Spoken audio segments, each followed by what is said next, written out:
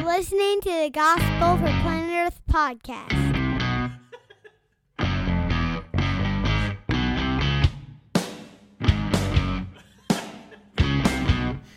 Well, welcome to the Gospel for Planet Earth podcast. I'm your host, Carl Gessler, and joining me today on the inside of today's podcast will be Susie Gessler, also our friend Jason Murguz, who's going to be debating with me on the subject of election. And Susie is joining us also for this debate to keep us grounded and to say, hey, we don't know what you're talking about.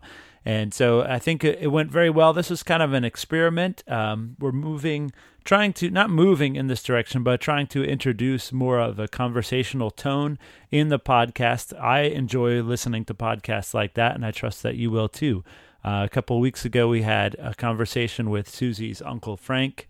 We called it Frank Conversations, and that was very popular, so I'm looking forward to more of that in the future. So I hope you enjoy today's podcast, and we're going to dive right in.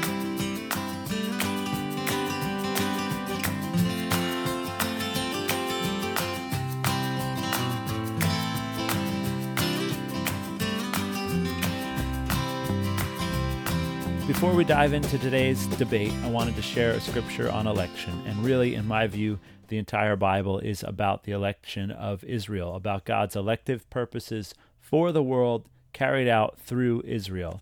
And so as we read Isaiah 43, verse 1 through 13 today, this is about Israel's hope in the God who has promised to do something and will be faithful to complete it. But now thus says the Lord, your Creator, O Jacob, who formed you, O Israel. Do not fear, for I have redeemed you. I have called you by name. You are mine. When you pass through the waters, I will be with you, and through the rivers, they will not overflow you. When you walk through the fire, you will not be scorched, nor will the flame burn you. For I am the Lord your God, the Holy One of Israel, your Savior. I have given Egypt as your ransom, Cush and Seba in your place, since you are precious in my sight, since you are honored and I love you. I will give other men in your place and other peoples in exchange for your life. Do not fear, for I am with you. I will bring your offspring from the east and gather you from the west. I will say to the north, give them up, and to the south, do not hold them back. Bring my sons from afar and my daughters from the ends of the earth. Everyone who is called by my name, whom I have created for my glory, whom I have formed, even whom I have made. Bring out the people who are blind, even though they have eyes, and the deaf, even though they have ears. All the nations have gathered together. Who among them can declare this and proclaim to us the former things? Let them present their witnesses that they may be justified, or let them hear and say, it is true. You are my witnesses, declares the Lord, and my servant whom I have chosen, so that you may know and believe me and understand that I am he. Before me there was no God formed, and there will be none after me. I, even I, am the Lord, and there is no Savior besides me. It is I who have declared and saved and proclaimed, and there is no strange God among you. So you are my witnesses, declares the Lord, and I am God. Even from eternity I am he, and there is no one who can deliver out of my hand. I act, and who can reverse it?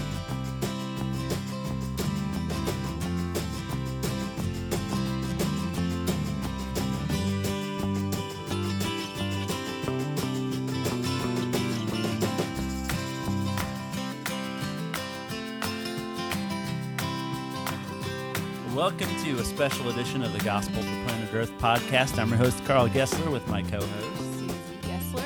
And hey, there's another guy in here today. What's up? Who's this guy? My name's Jason Murguz. I'm super happy to be here. Hey, thanks for coming, Jason. Thanks for having me. Jason, I think actually our connection is through Chick-fil-A, which, Yes. as many of you know, we travel and do a traveling ministry, which makes home church difficult. So we just tell people we eat at Chick-fil-A, and that's like church membership. Totally is. It is.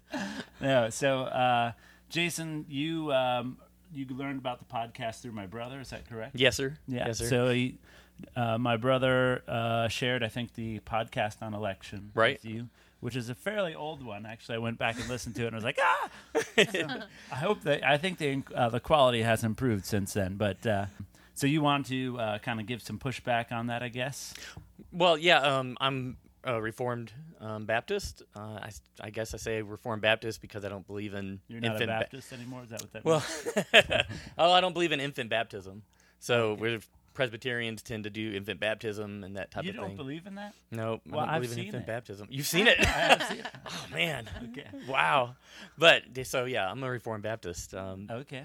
And so I believe in the doctrines of grace, the five solas, the scary tulip sometimes. Okay. So. Nice. Well, this will be a lively discussion today. Wait, is the scary tulip something with Calvinism? Yes. Okay. That's, I- the okay. 5 I points. think I remember hearing that. Absolutely. once, but- I mean, in fact, I generally don't say Calvinist because that immediately, like, it brings a lot of heat to the discussion for people. So It's like Texas Pete. It is, or anything Texas. Okay.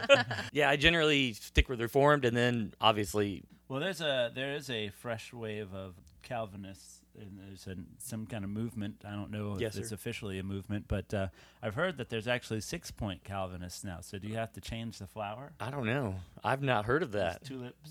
Yeah, I don't know. Okay. Well, anyway, before we dive into that, why not? I'd like to hear a little bit about how you came to know the Lord as we were. This is our first day meeting, actually. Woohoo. And you were just sharing with us a little bit that you've only been a believer maybe for the past 13 years. Yeah. I was saved shortly after my son was born. Well, he was a little bit older than that, I guess. He was just starting Awanas, so I don't know when they start that, but I guess maybe, I don't know, 5, 6 maybe he was. Okay. I don't know. Anyways, we were at the church we were attending, and I was reading Genesis. I used to not be a Seventh-day creationist. Now I am.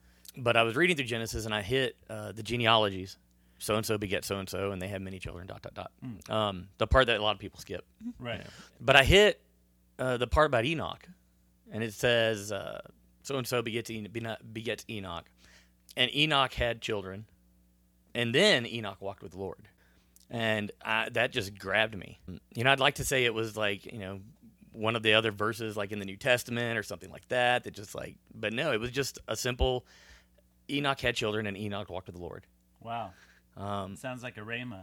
It was ridiculous. Like, I don't know why that one grabbed me. Later on, looking back, I'm like, well, that's God's sufficiency in Scripture, and that grabbed me, and that's when I was saved. Yeah. Yeah, that rhema, that specific word from God to you. Yeah. Yeah. From then on, it's been a journey. So did you grow up reading the Bible? You said you mentioned a minute ago that you were raised non-practicing Baptist. Yeah, exactly. Yeah. We had Bibles, and I would peruse it some. And like I said, my grandmother was more versed in it than I was. When I got to high school, it was reading it to try to fit in because I went to a Amish high school in Sarasota, Florida. So You weren't Amish, but you went to an Amish. that's high right, school. because it was either Amish high school or Catholic high school. My mom didn't want me to go to Catholic high school for whatever reason, so she put me in Amish high school. Wow. Wow. Did you have to get one of the haircuts? I didn't, but I could grow a beard, Oh, okay. and that was cool. Oh. So I could fit in that way. You grew a beard in high school? I did, yeah. Yeah, for sure. I had a little mustache in 6th grade. Nice. So, but yeah, reading it there, but not, really taking it in, reading it. Right. And then going to college, being interested in religion, so getting working towards a bachelor's in religion, and not being saved until, many years after that, and then seriously turning to it and that. So your study of theology, is that a pretty informal thing, or is that something you focused on when you were at Liberty? And It was. I really got a passion for apologetics at Liberty. During my time there, I had a couple Jehovah's Witnesses come to our house, and I was like, "Ooh, I want to talk to them." So they came in, and we laid down some ground rules. It's like, look, you're not going to change my mind on X, Y, and Z, but I love to talk with you. So they came back, and I kept trying to find sources, and I went to YouTube because that's where you go to find all theology. right. YouTube, Google. Wikipedia, yeah. You can change it too. You can if you don't like it. But I went to YouTube and I looked up Christian Debates Jehovah's Witnesses. I found Alpha and Omega Ministries, which is Dr. James White's YouTube ministry. And he's done over like 152 like moderated debates. And he's debating Jehovah's Witnesses. So I started watching that. And he would talk about things like, election, God's sovereignty to choose, God's sovereignty in creation, all that. And I would sit there and go, no, that's not right. And I'd look at it, no, yes. So, going from where I was when I was initially saved to Reformed theology now, has been a pretty long journey, but it's changed my whole Christian outlook. I went from being a believer in basically theistic evolution to being a 6-day creationist, because if I want to have the highest view of Scripture that I can have, I have to have Christ's view of Scripture. And Christ took Scripture literally, calling out, hey, Jonah. Well, Jonah was eaten by fish. Do I believe that? Because Jesus is using that as an example. Okay. So that pushed me towards a very serious view of just Scripture. Okay. And then that brings me here. Well, I heard someone say one time that Baptists are Calvinists. They just haven't read the Bible enough yet to know that they are.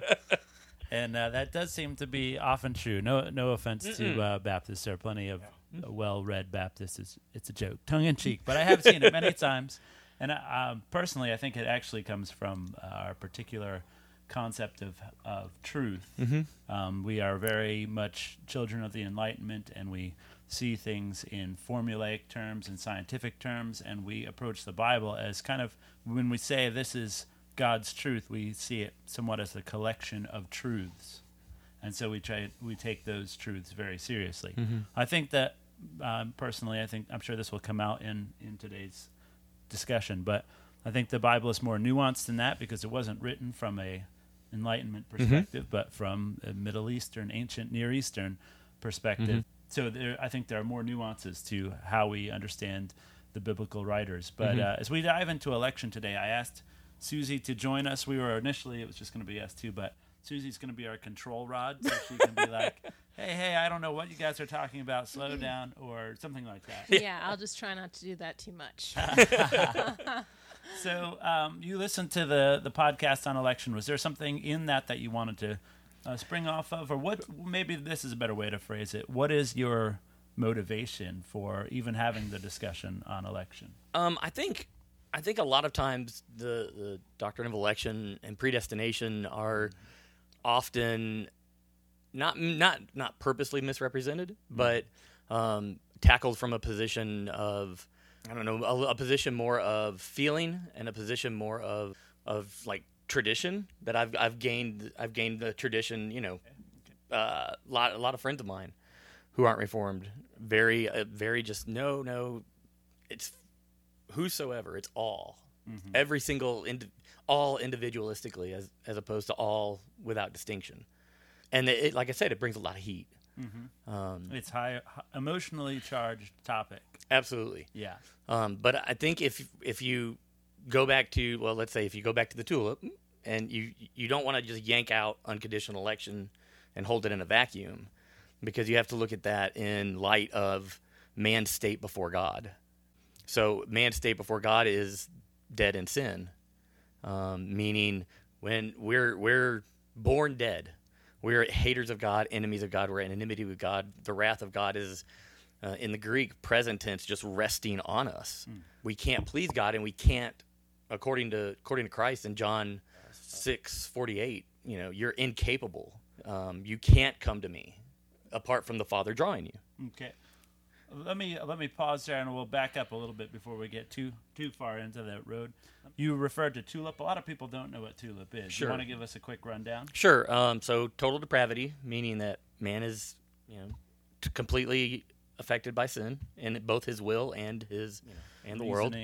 Yes, sir. Yeah, yes, sir. Yeah. Unconditional election, which is that God freely chooses who He's going to save, and He did so before the foundations of the world. He has chosen a people to save. And then limited atonement, meaning, and some people will say particular redemption, because again, limited atonement, people more negative. Yeah, people are like, oh my gosh, this is horrible. Well, no, it's that Christ's death on the cross is effective for those that God has chosen to save. That's a limited amount. Yes. Well, limited, yes. Again, all in distinction, not all individual. So the atonement is limited to, who does Christ say He dies for? Christ says, the Good Shepherd lays down his life for his sheep. So the atonement is limited to those sheep. And then irresistible grace. Again, people kind of like, I'm being drugged, kicking and screaming. into heaven, but when we remember we're dead in sin, we can't come to God apart from his drawing. So he raises us to spiritual life, takes out the heart of stone, puts in the heart of flesh. Then, once those scales are gone, and we see ourselves before a holy God, the only response that we have is, have mercy on me.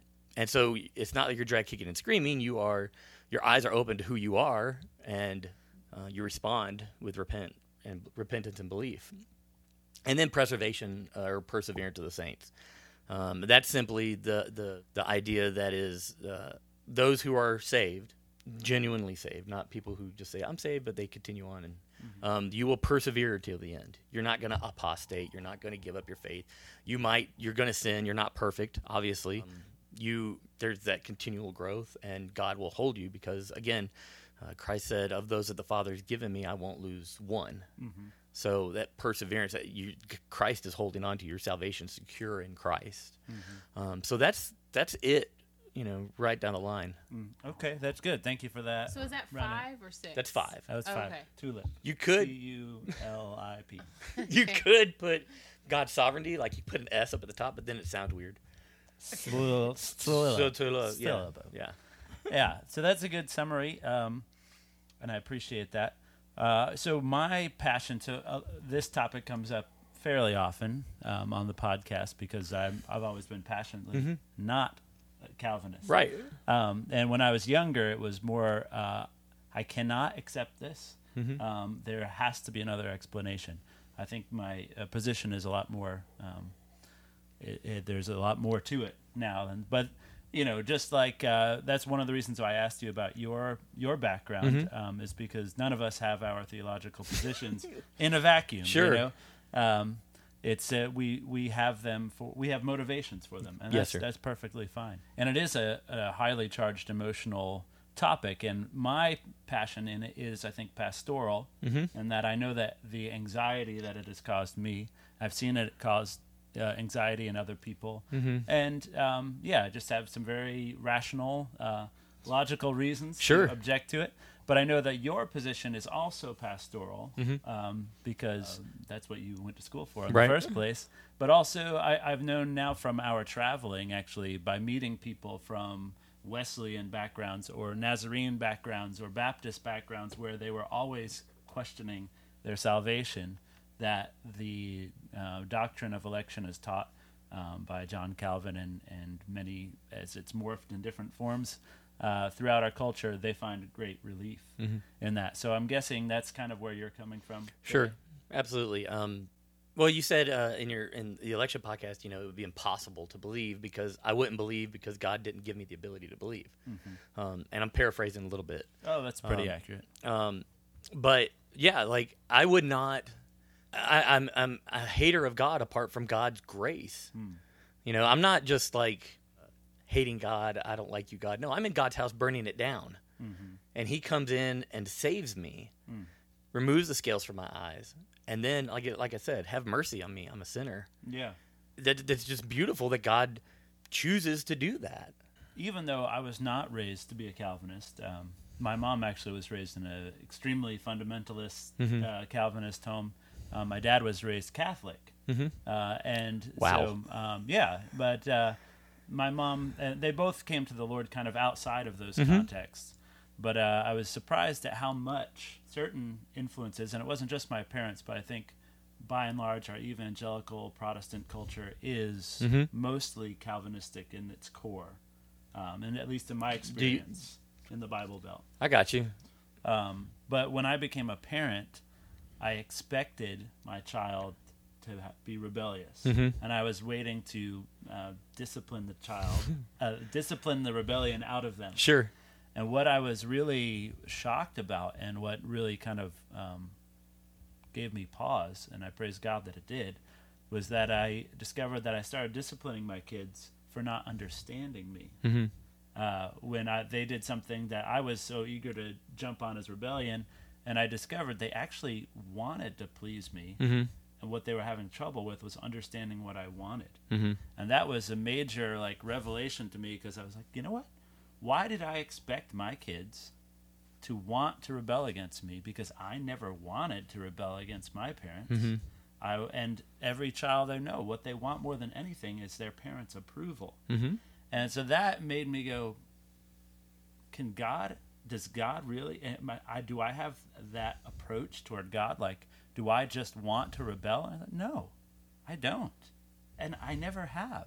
Mm-hmm. There are moments, there are plenty of times when I sin. That Sure. is a moment of rebellion. Sure.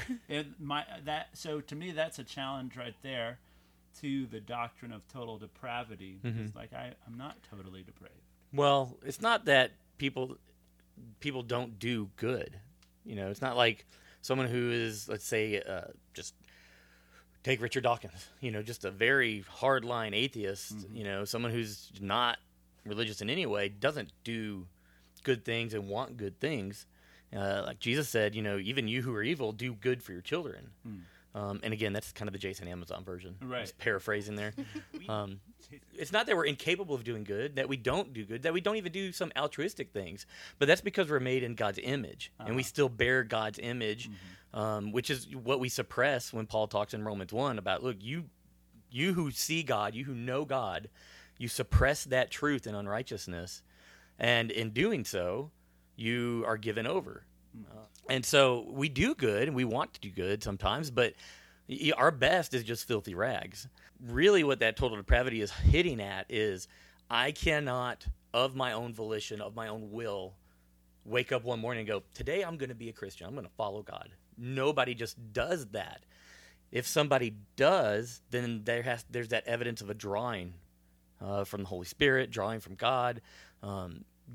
There's God using means to bring that person to faith, or bring that person to Him, and then giving him the gift of faith and repentance and all that. So, so this will get us into the text. Some, I do agree that God takes the initiative in all things. But what and I've been saying this as we travel around, that God loves you all the time. He loves you right now. He'll never stop loving you. But you may not benefit from that, depending on how you respond to it, So I do agree with the initiative being with God. But just textually speaking, Paul just say that there is none righteous, not even one. But at the same time, he also talks about Gentiles who obey the law without knowing the law. Right, because they're law unto themselves because it's written in their heart. Right, yeah. But he still talks about this group of people that seem to be succeeding in obeying the law. So you can say the same thing, and I'm sure you've experienced this as a teacher. You can say the same thing over and over again, and you think you've beaten a dead horse.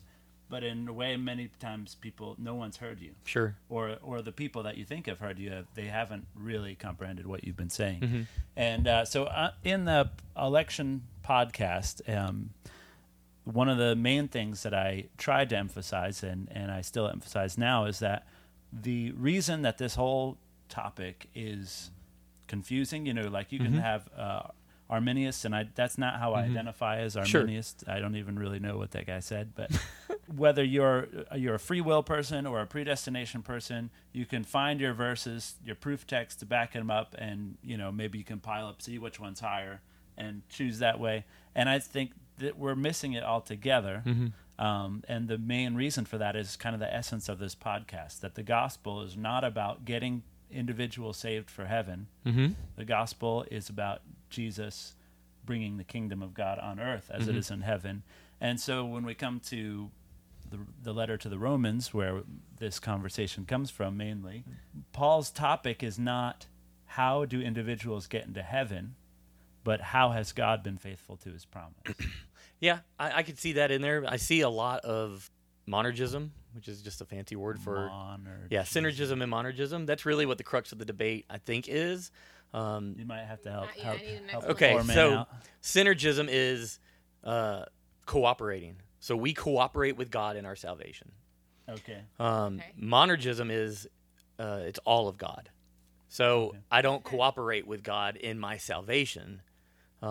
Even I think you said, like you're not even going to believe if God doesn't, in election, you're not going to believe if God doesn't choose you.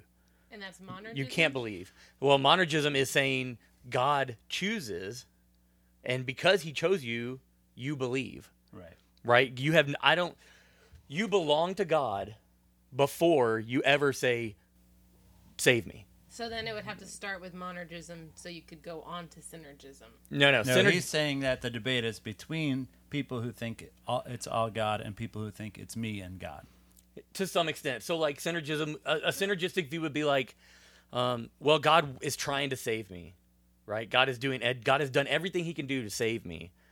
Now I have to do something. I have to choose him. I have to allow it. I have to, one of the verses you hear a lot about with this, it's taken wildly out of context, is, behold, I stand at the door and knock. If anyone opens the door, hears me and opens the door, I will come in and sup with them, out of Revelation. So, Jesus is talking to a church there. He's talking to supposed believers there. He's not talking to unbelievers there. Mm-hmm. But a lot of times that verse is, again, held out in a vacuum. So you're saying that the people, the Romans... No, what I'm saying is, this is good. So he was saying that Romans is talking about God working through and saving through Israel, basically. If I'm not hearing you wrong, I'll go ahead, continue. There is that God elects people, like elects countries, elects Israel, but Romans 9 is focused on God's sovereign choice to choose and save whom he chooses to save. Okay. Apart from anything that I do, period. Including, like, I can't find the sinner's prayer in Scripture. Right. The thief on the cross didn't say a sinner's prayer. He said, remember me. This cooperation between me and God in some way, like God has to have my permission, or I have to be willing for God to, Jesus said, Lazarus, come out. Lazarus didn't go, no, I like it here.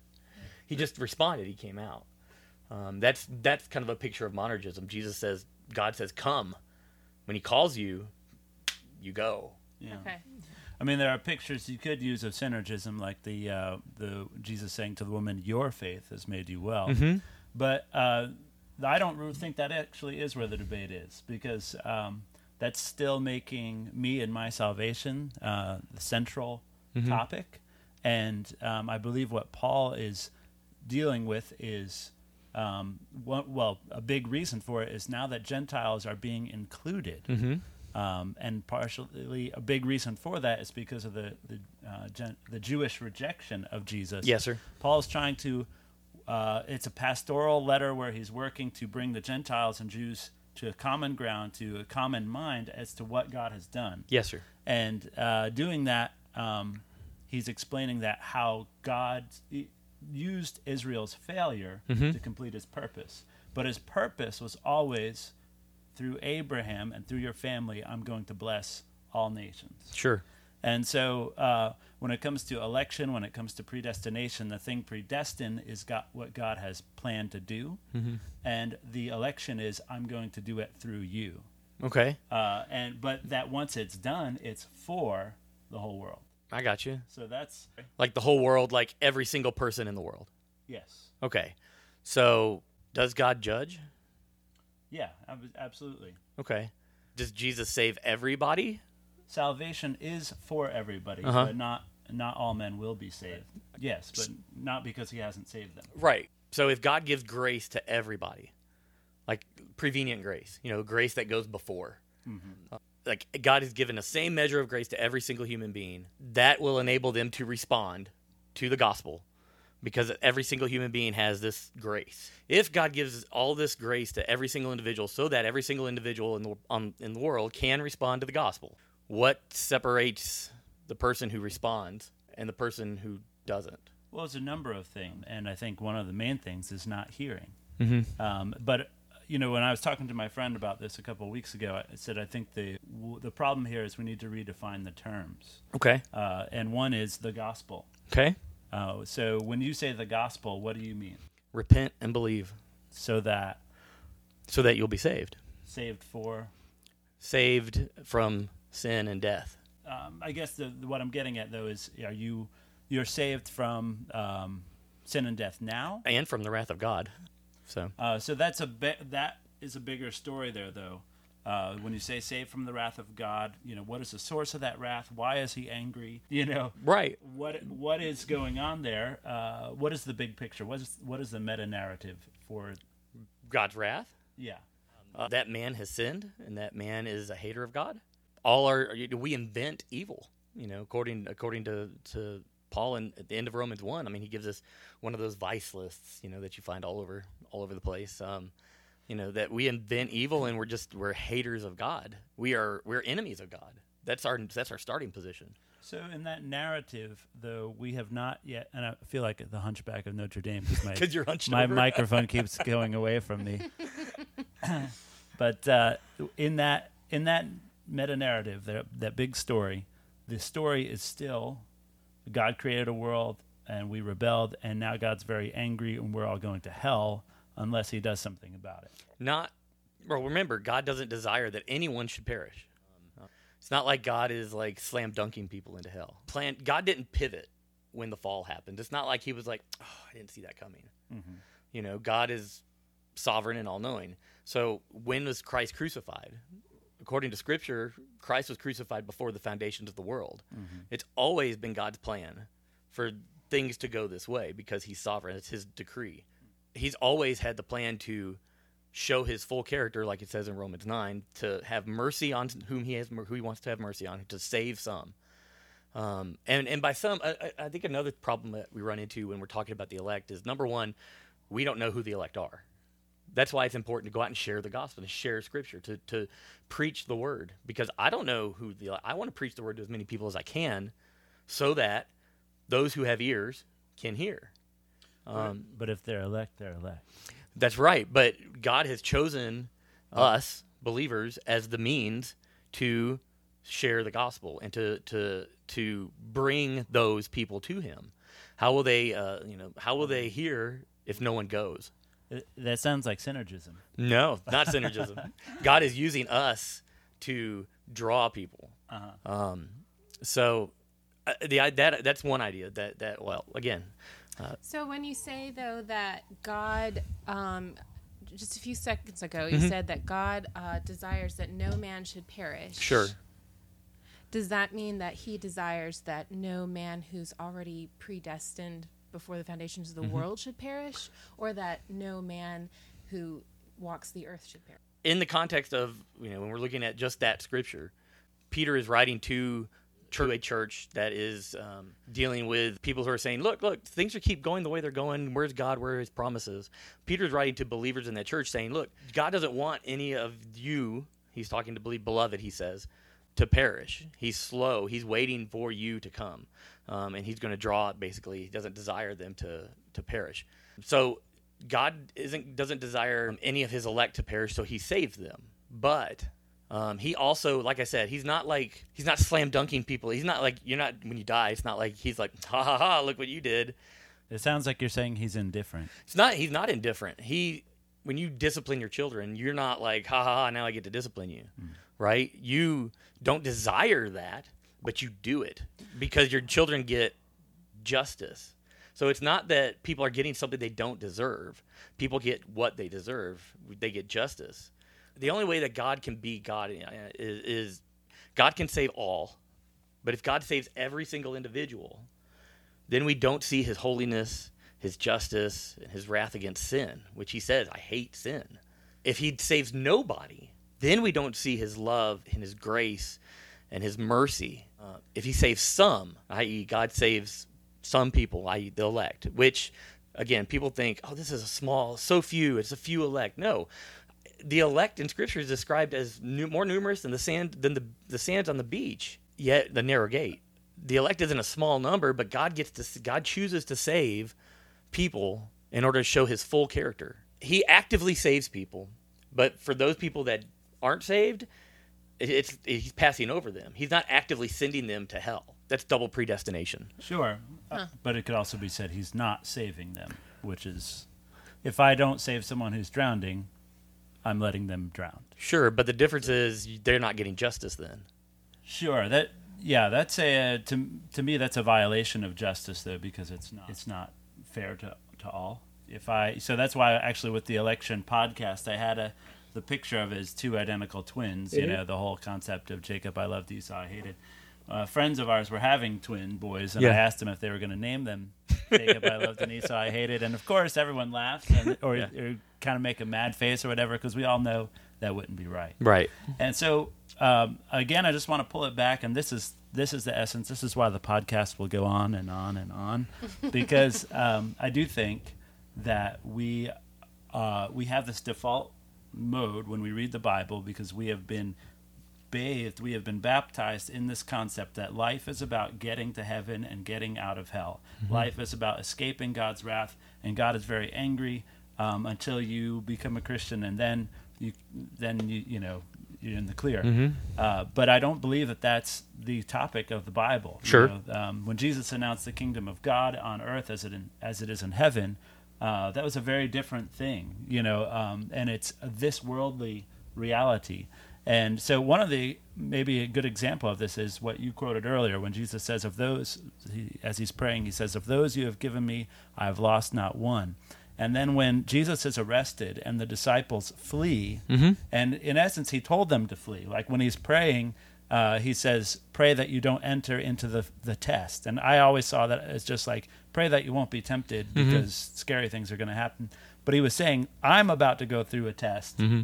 And you don't need to be part of it. Kind of like he said to them earlier, you can't follow me now.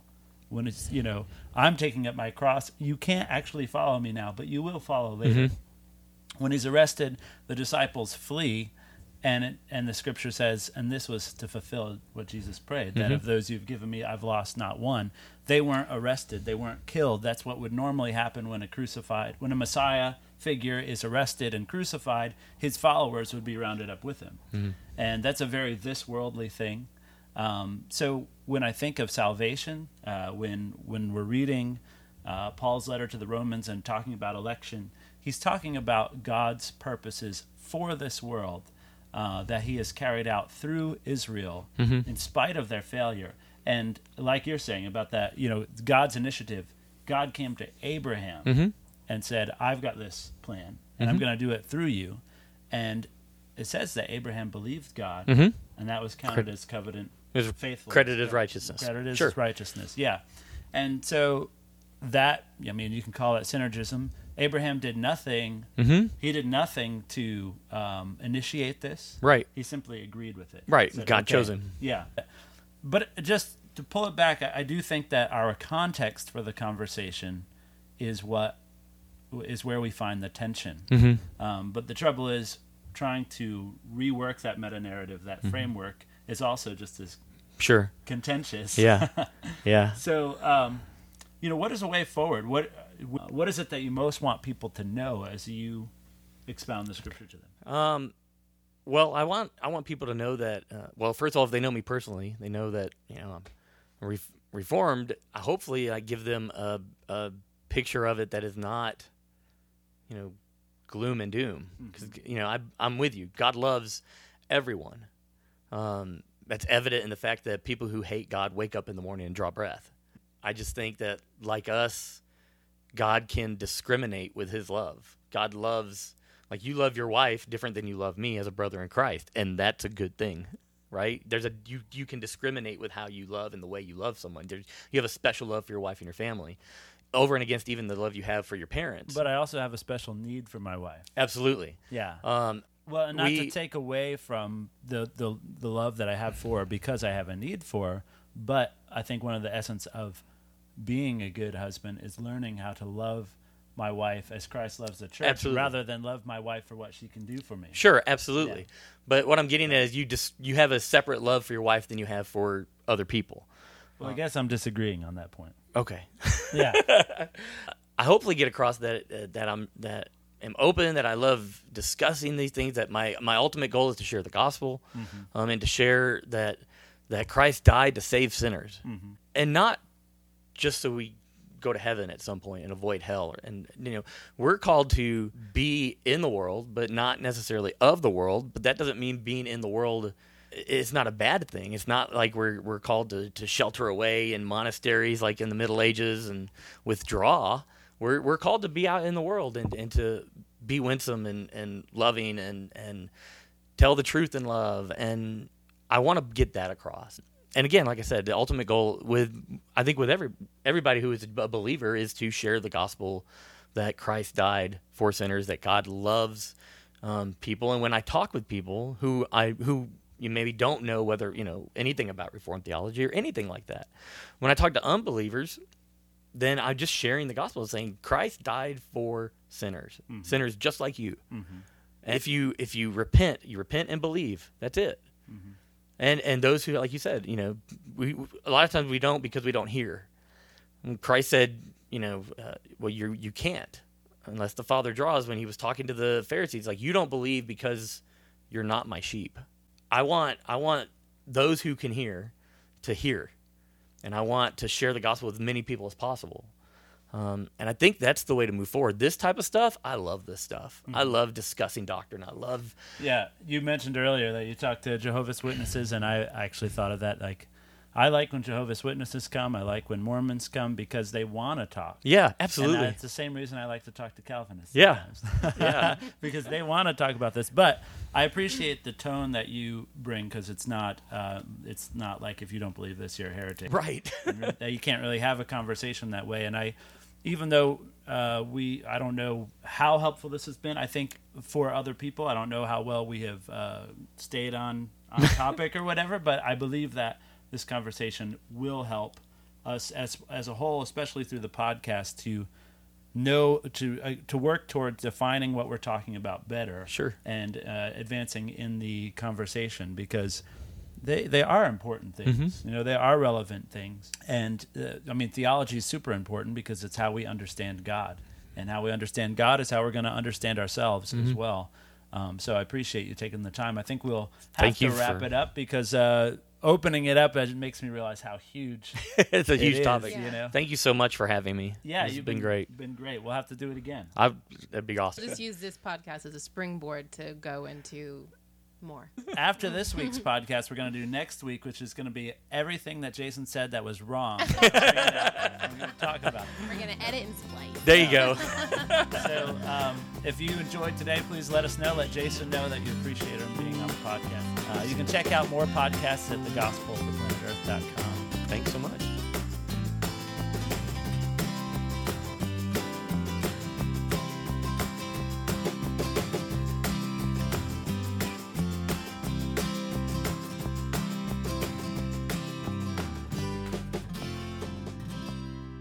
This is The Cutting Edge. What you know about faith, boy?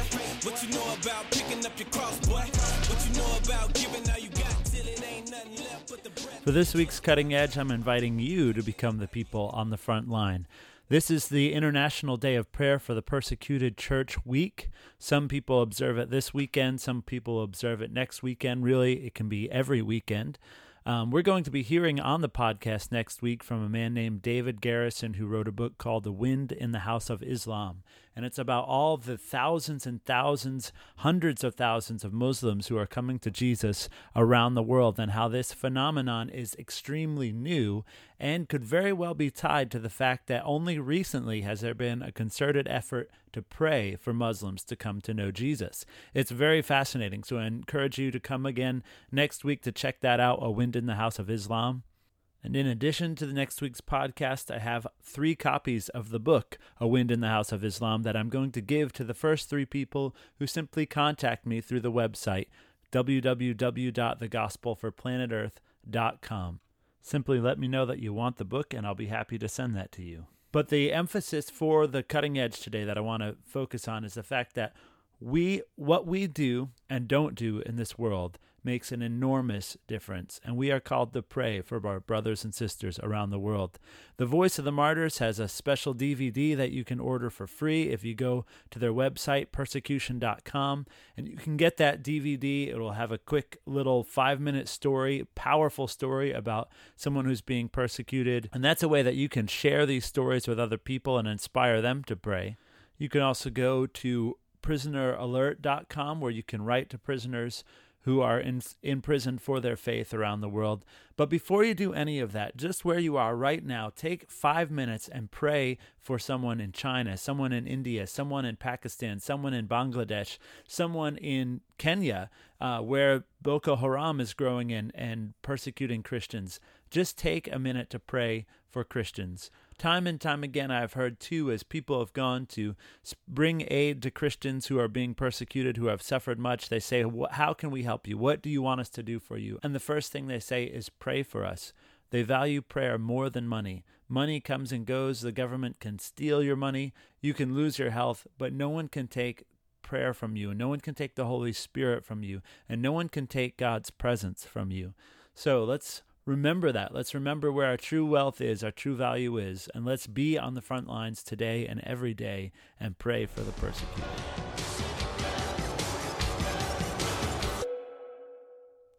Well, I think you should know by now, if you've been a regular listener to this podcast, that I am not an expert on the subjects that we are talking about, and neither necessarily are the guests on this podcast. We just want honest and thoughtful conversation. This is a podcast for people who are everyday people and are just trying to figure out who this Jesus guy is and what does it mean to follow him.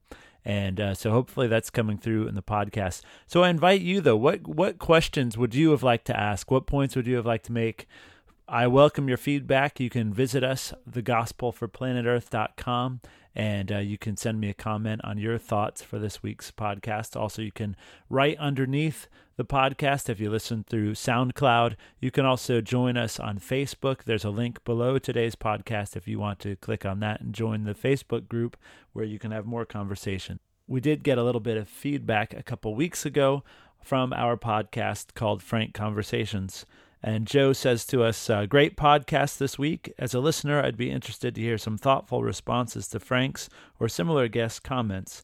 I'm sure that would be hard to do in that immediate setting, as your guest might feel ambushed, but perhaps edited in afterwards as you recap to provide suggestions for Christians who find themselves in similar conversations so they can be prepared, but also for anyone listening to this who may have similar views as Frank, so that they may see the holes in the false doctrine of the Mormons or holes in the self-justification of being a C and E Christian, for example.